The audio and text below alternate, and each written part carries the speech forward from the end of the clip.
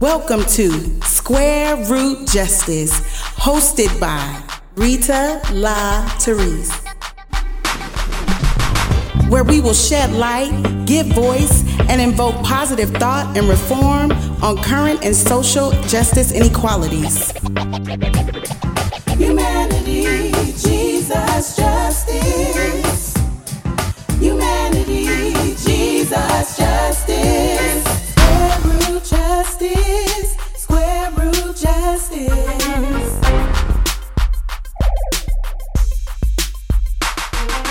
Square root justice. Square root justice.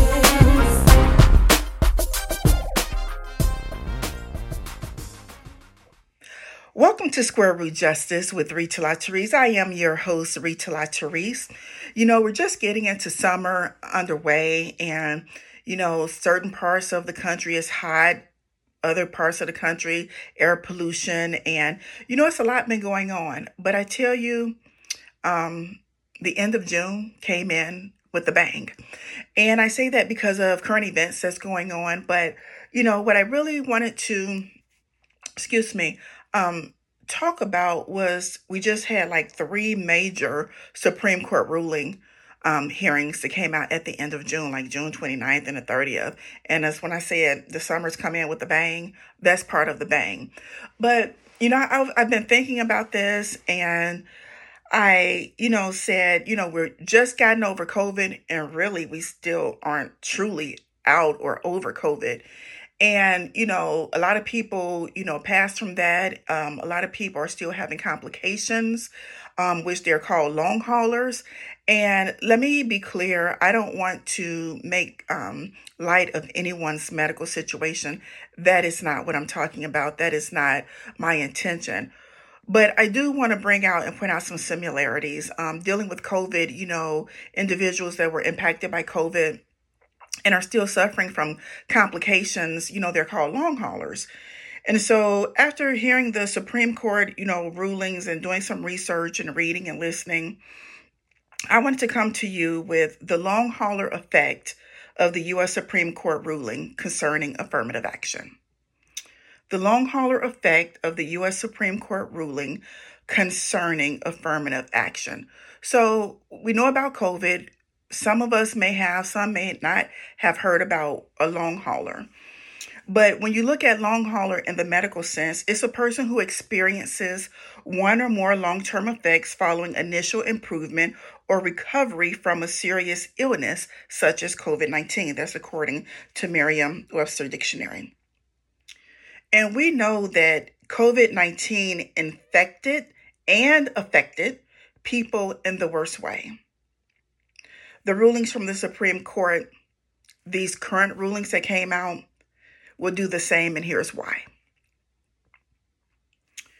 According to Dr. Gregory Poland of the Mayo Clinic, he stated the emergence or the idea of COVID-19 long haulers, which is a term used to describe people who develop long-term and ongoing complications. The ruling concerning affirmative action will have long-term complications. And I will get into that and explain further. So I researched the Supreme Court rulings and the case that came about and how affirmative action concerning academics and college admissions. It was Students for Fair Admissions Incorporated versus the President and Fellows of Harvard College. So the two academic institutions at the forefront or at the center of this Supreme Court ruling was Harvard College and the University of North Carolina, or otherwise known as UNC. And they are two of the oldest institutions in higher learning in the United States. And I did my research on the Supreme Court, supremecourt.gov website, I believe it was, and reading the opinions and things of that nature concerning this case. And I jotted down some notes, so you see me looking up, looking down. But concerning Harvard College and UNC, that are two of the oldest institutions of higher learning in the United States, according to this Supreme Court brief. And it went on to state that every year, tens of thousands of students apply to each school. Many fewer are admitted. Both Harvard and UNC employ a highly selective admissions process to make their decisions. Admissions to each school can depend on a student's grades, recommendation letters, or extracurricular involvement. It can also depend on their race. The question presented is whether the admissions systems used by Harvard College and UNC are lawful under the Equal Protection Clause of the 14th Amendment. So we're going to get into the 14th Amendment in a minute. We're going to get into the Equal Protection Clause. I'm no attorney. I'm not in law school. I'm not a law school student. I just research and read, and based off of my prior experience in my previous career. So Harvard admission, the key focus point for Harvard admissions is, what I found interesting, it says, one of the final steps of the application process is that it discusses the relative breakdown of applicants by race. The goal of the process, according to Harvard's director of admissions, is ensuring there is no, quote, dramatic drop-off in minority admissions from the prior class. In Harvard admissions process, quote, race is a determinative tip for a significant percentage of all admitted African American and Hispanic applicants, end quote.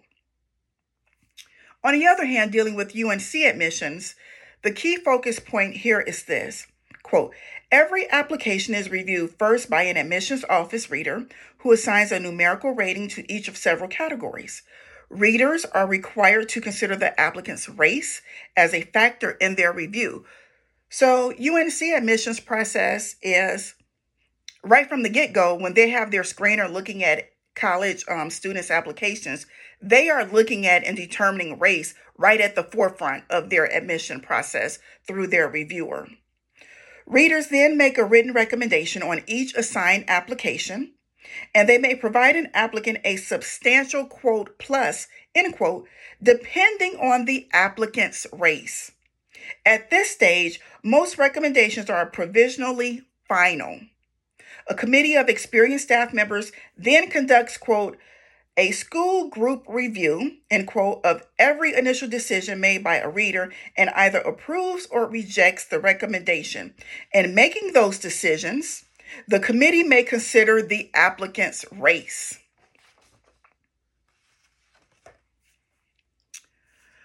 So these are the matters that's before us. And I chose to look at those key points for specific reasons in dealing with the affirmative action. So when the petitioner or the plaintiff, the petitioners to Students for Fair Admissions, which is a nonprofit organization, who stated their purpose is to, quote, defend human and civil rights secured by law, including the rights of individuals to equal protection under the law. So now we're talking about Title VI of the Civil Rights Act of 1964 and the Equal Protection Clause of the 14th Amendment. So let's go into it. What is the 14th Amendment? The 14th Amendment was proposed by Congress and ratified by the states in the wake of the Civil War, 1861 through 1865. The 14th Amendment provides that no state shall, quote, deny to any person the equal protection of the laws. When we look at the Equal Protection Clause, it states that the law in the states shall be the same for the black as for the white, that all persons, whether colored or white, shall stand equal before the laws of the states. So, okay, I thought about that. We're talking about separate but equal. And I come to the conclusion we are separate but not equal. And you say, May, you have that the wrong way, separate but equal. I'll explain in a minute. Stay with me. The separate but equal doctrine came out of Plessy versus Ferguson. And according to Cornell Law School's Legal Information Institute, the phrase separate but equal refers to the infamously racist decision by the U.S. Supreme Court in Plessy versus Ferguson, which occurred in 1896, that allowed the use of segregation laws by states and local governments. The phrase separate but equal comes from part of the court's decision that argued separate rail cars for whites and African Americans were equal, at least as required by the Equal Protection Clause. That was shut down when Brown versus Board of Education came along, which gave the right to public education must be made available on equal terms to all. So when we look at affirmative action, I understand the arguments both ways. I don't agree with the ruling, but it's just my opinion and my belief, but I understand it. And so when the Supreme Court make their rulings, they are looking at case law. And I'll, go into case law a little bit in a minute or two. But case law are cases or precedents that have come before the Supreme Court in which they use that as a legal guidance to say, this has been ruled on and this is the material matter at hand that's at question. So they use case law. But what I want us to understand and look at and possibly take a different perspective on is that when this ruling came out and they were using affirmative action, speaking of the Equal Protection Clause, let me take you back. We're talking about the 1896 and then Brown versus Board of Education, I believe 1950s. And don't quote me, I should have checked it. I didn't, I apologize. But Brown versus Board of Education in the 1950s for everyone to have a right to public education, that it be made available to all. But when this affirmative action, when they brought this suit, the case law that they're using and the precedents, it goes back. So as African Americans, we made strides and we made successes and gains with Brown versus Board of Education. But the case law that we're standing on is older. So, and I feel, and I could be wrong, I feel that when the Supreme Court came out with this ruling at issue, they chose to look at the Equal Protection Clause as stated in the arguments in the brief or the write-up. And so if you really look at that, it doesn't, Brown versus Board of Education, the striking down of Plessy versus Ferguson, the 14th Amendment, the Equal Protection Clause, it does not take into consideration or factors about lived experiences, the discriminations that are at hand or that pretty much were at hand then. So we are standing on old case law. I believe there is no totality of the circumstances in dealing with the 14th Amendment and the Equal Protection Clause. We used it to make strides to get to the Board of Education, to get to the Voting Rights Act, the Civil Rights Act. We are standing on old case law that has not come up. I don't want to say that hasn't come up to speed, because that's not the correct way to say it. It's how my perspective and where I'm looking at it. But as it states, it's about equal protection for all. And let me just go back to the Equal Protection Clause. It states that the law in the states shall be the same for the black as for the white, that all persons, whether colored or white, shall stand equal before the laws of the state. So if you read it at hand, that's what it says. And we use the Equal Protection Clause, and we got Brown versus Board of Education. I say we, I'm talking about African Americans, but we have a long way to go. So just standing on that precedent of the Equal Protection Clause, I don't think sometimes we realize that the precedents that we use or that we are obligated to use legally, meaning that when we argue, we protest, we fight, we're standing for, justice, for what is right, what is fair. But when you look at that clause, it's like it's black and white. It doesn't talk about the lived experiences. It doesn't talk about the struggles of Blacks. It doesn't talk about the killings or, the slavery that it was endured. It doesn't talk about reparations or making someone whole. I believe the Supreme Court, they chose to look at it just for that, with no outside influence, no other pieces to put the whole puzzle together. It's strictly focused on that. And when you look at that, I can understand it. I don't agree with it, but this is why I'm talking and say case law is important. Precedence is important. And yes, we talk about the separate but equal. And, you say, what is affirmative action? Is defined as a set of procedures designed to eliminate unlawful discrimination among applicants and remedy the results of such prior discrimination and prevent such discrimination in the future. That's what affirmative action is. But do we have any case law or any precedent to stand on to give a legal footing or an argument that can propel us forward in society? I'm not a lawyer. I don't know of any. I'm just looking at it for what it is and trying to offer a different perspective and why we need to look at things different. No, I don't agree with the ruling, but there is cited, this is the law that they use in the case precedent. And when you talk about case law, coming from Cornell University again, case law is law that is based on judicial decisions rather than law based on constitutions, statutes, or regulations.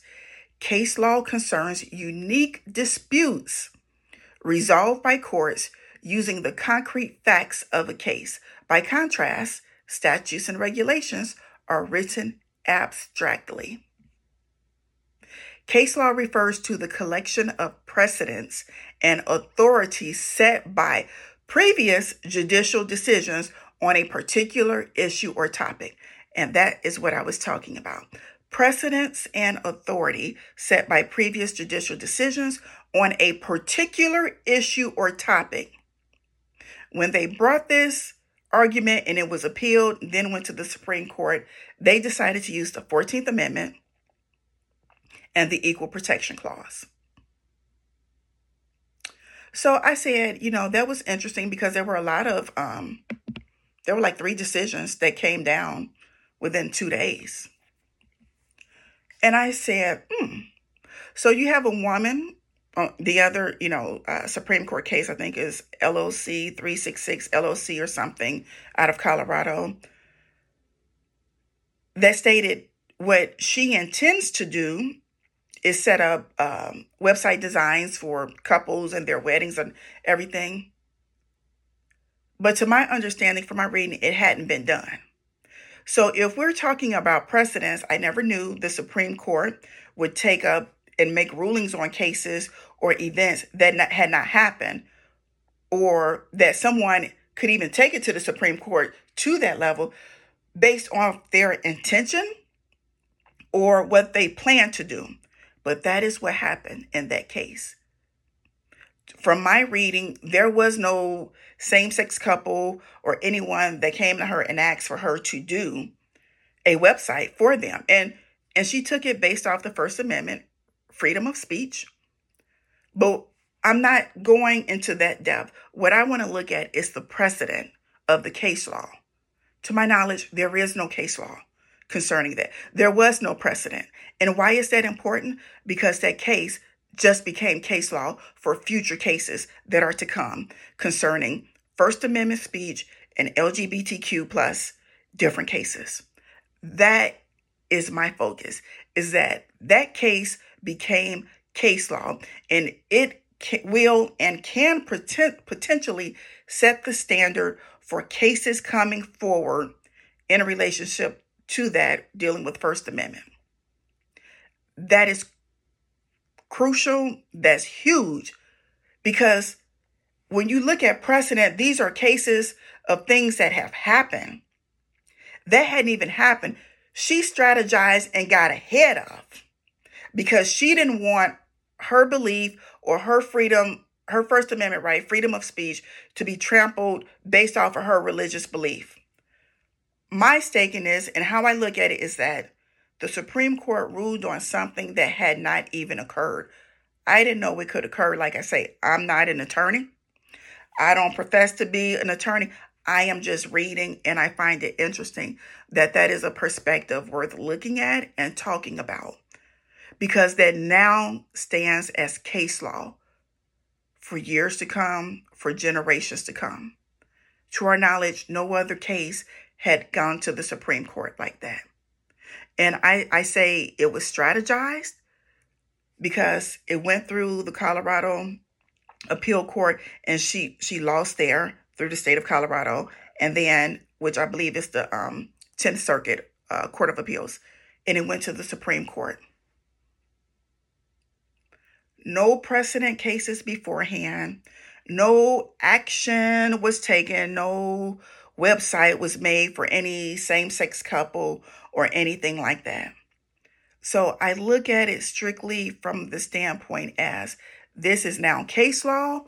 When you have future cases to come, that will be the case in the arguments that they will base their decisions off of potentially.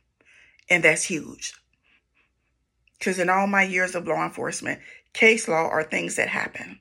And that's what you go off of, and that's what you train on. So in looking at this with case law and seeing how, we've been impacted by COVID, and I'm calling this the Longhauler effect, because we've made so many strides and so many advances forward that now I don't want to speak it that we're going back. I don't want to speak that.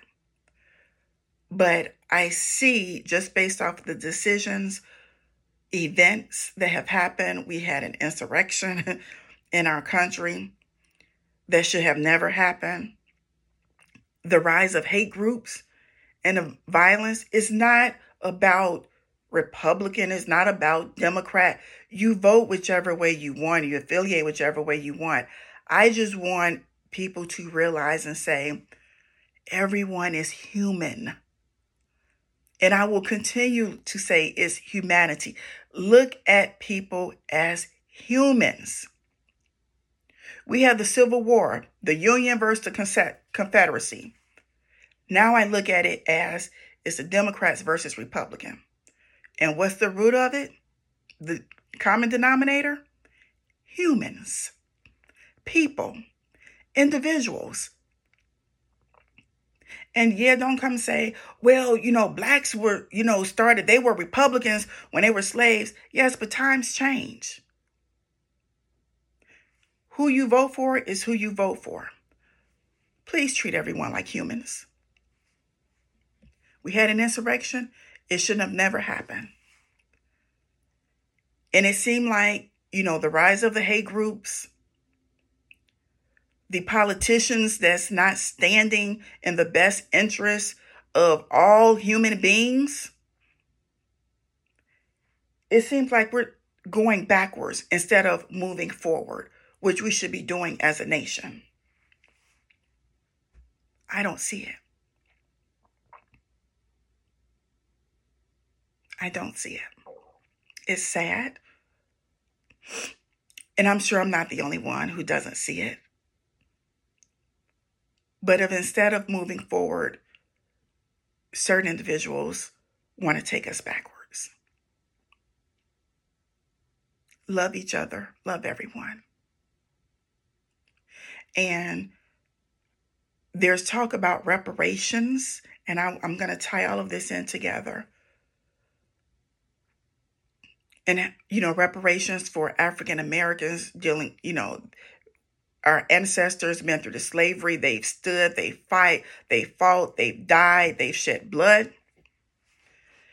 Just to have a equal footing, because we are living on the uneven ground. And I call it the uneven ground because in literally every way you look at it is the uneven ground that we're living on, we're standing on, we're marching on, we're advocating on. It's the uneven ground, literally. The earth itself and people and as us trying to move forward and advance things just for everyone to be treated as human beings. I don't want to say treated fairly. Treat everyone as human beings. I'm not going to say treat someone the way you would like to be treated. I don't say that anymore because you may want to be treated like an a-hole. And you may not have common or moral ethics or whatever. So no, don't treat me like you want to be treated. Treat me and treat everyone as humans and with love. And when you talk about reparations for African Americans, the descendants of slaves, let me just give you a couple things. Thank you, Governor Gavin Newsom and the state of California representatives for passing such law as one of the first, if not the first state, to start considering paying African American descendants of slaves and those that have lost their land, paying them reparations. And it's not hard.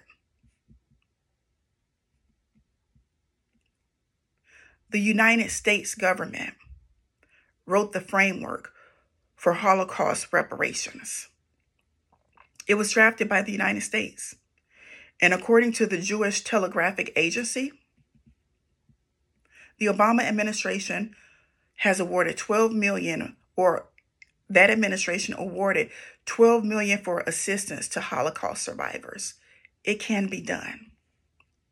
The allocation from the Department of Health and Human Services to the Jewish Federations of North America to be dispersed over 5 years is part of an initiative launched in late 2013 by Vice President Joe Biden to address the needs of survivors in the United States, a quarter of whom live below the poverty line. We have a lot of African Americans living below the poverty line. We have a lot of humans or individuals in the society in the U.S. living below the poverty line. Reparations can be done, and it needs to be done. When you think about the Japanese internment camps, they receive restorations. Our legislation admitted that the government actions were based on race, prejudice, war, hysteria, and a failure of political leadership. By 1992, the U.S. government eventually dispersed $3.96 billion in 2022 in reparations to 82,219 Japanese Americans who had been incarcerated. Let me go back. By 1992, the U.S. government eventually dispersed, more than $1.6 billion, which is the equivalent to $3.96 billion in 2022. It can be done. We talked about case law. We talked about precedents.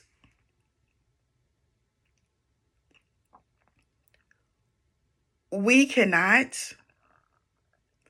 think that hate groups, different, I don't even want to say the word.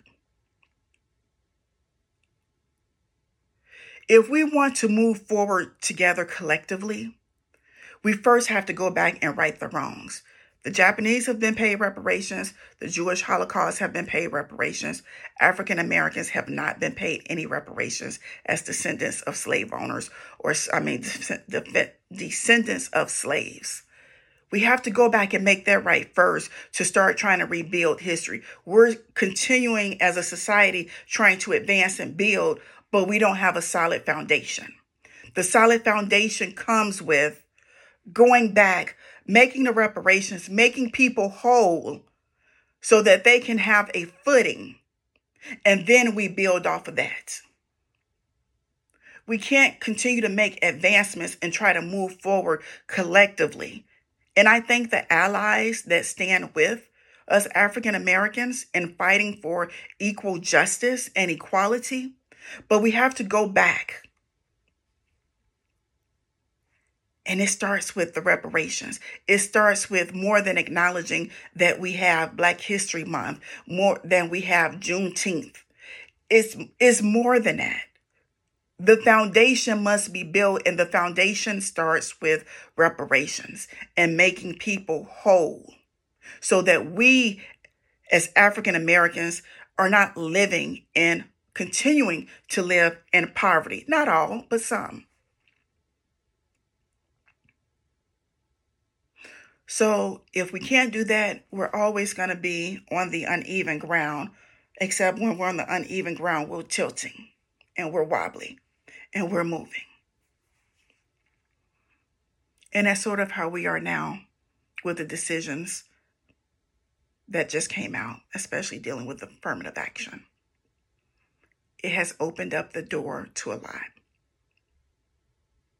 I just say as we move forward, and I'm going to say collectively because I'm going to speak it into existence. As we move forward collectively to strive for better, to stand together in cohesion for justice, for equality, for freedoms, we must build a foundation. And the foundation starts with reparations. That is a true acknowledgement of more than just having, a holiday for Juneteenth or a Black History Month. It was done for the Holocaust survivors. Great. It was done for the Chinese internment, victims of the Chinese internment camps. Great. Let's get it done for descendants of slaves. That will be great. And let's march on from there. So when you think about the Supreme Court rulings, don't forget about case law. Case law is their foundation. And we're fighting for equality and justice on case law that hasn't advanced. Keep that in your mind as we move forward. Thank you, allies, for standing with us. But let's remember case law, precedents, and what it means as we stand united. Thanks for listening to Square Root Justice.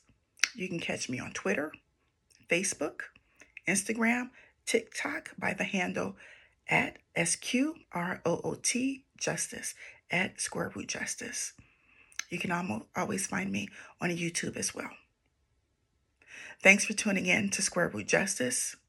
I'll see you on the next episode.